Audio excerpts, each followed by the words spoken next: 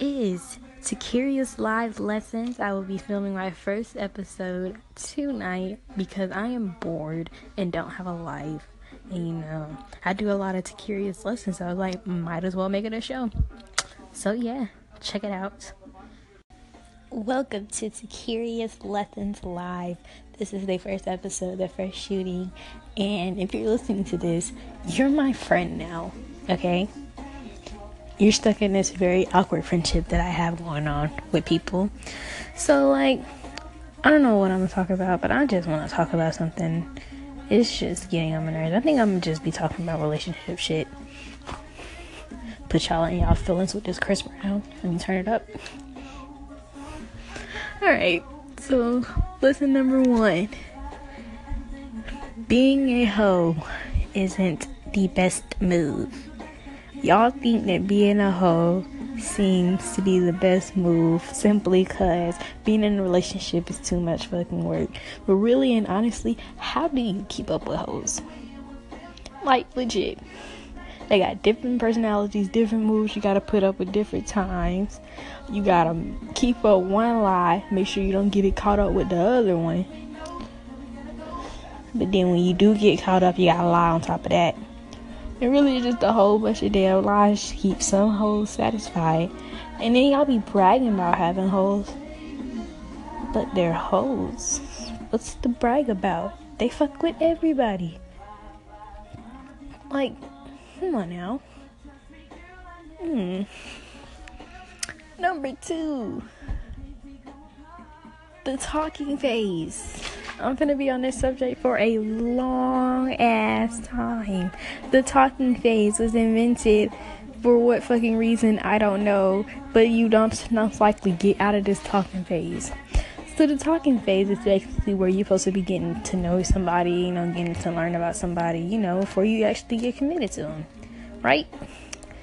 But y'all niggas be in this talking phase for the longest.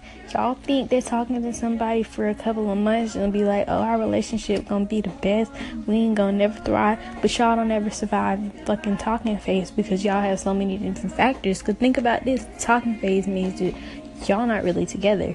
It means that you can talk to whoever you want to and get to know somebody else potentially in a relationship, and that other person can get mad. But really and honestly, who do you know that just really don't care if you fucking more and more person? Who just simply don't give a fuck like that? For real. It just agitates me. And that's why I haven't dated anyone in over a fucking year, because I've been putting everybody in the talking fucking phase. In the talking phase, I'm thinking, oh, if I talk to them for a couple of months, I get to know them, then we automatically be in a relationship. But really, you just fucking it up for the rest of everybody else, human beings. And it's stupid.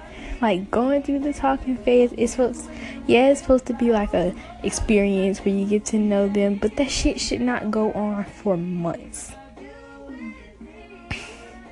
I don't know. So yeah, some more about the talking phase. It's stupid. It was this crazy thing invented by 2017 people so they can look cute on Instagram with somebody or Snapchat with somebody, but really not no type of commitment nor communication going on within it.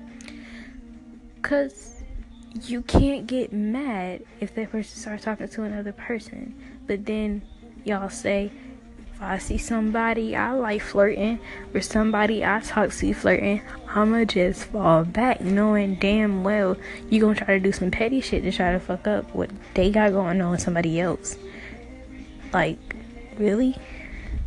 I've been caught up in too many different situations where I talked to a dude for a whole freaking summer. A whole summer. And the nigga got mad at even if I looked in the nigga's direction. I'm like, bro, we're not even dating. And we could have potentially been a really good couple, but like I said, I didn't want to get out the talking phase. Talking phase is stupid. Talking phase causes problems. Talking phase is the reason why I don't want to be with anyone at all. A friend of mine thinks it's a good idea to wait till December to get really serious about somebody. And I'm like, okay, I mean, that makes sense. Like, think about it. It makes sense.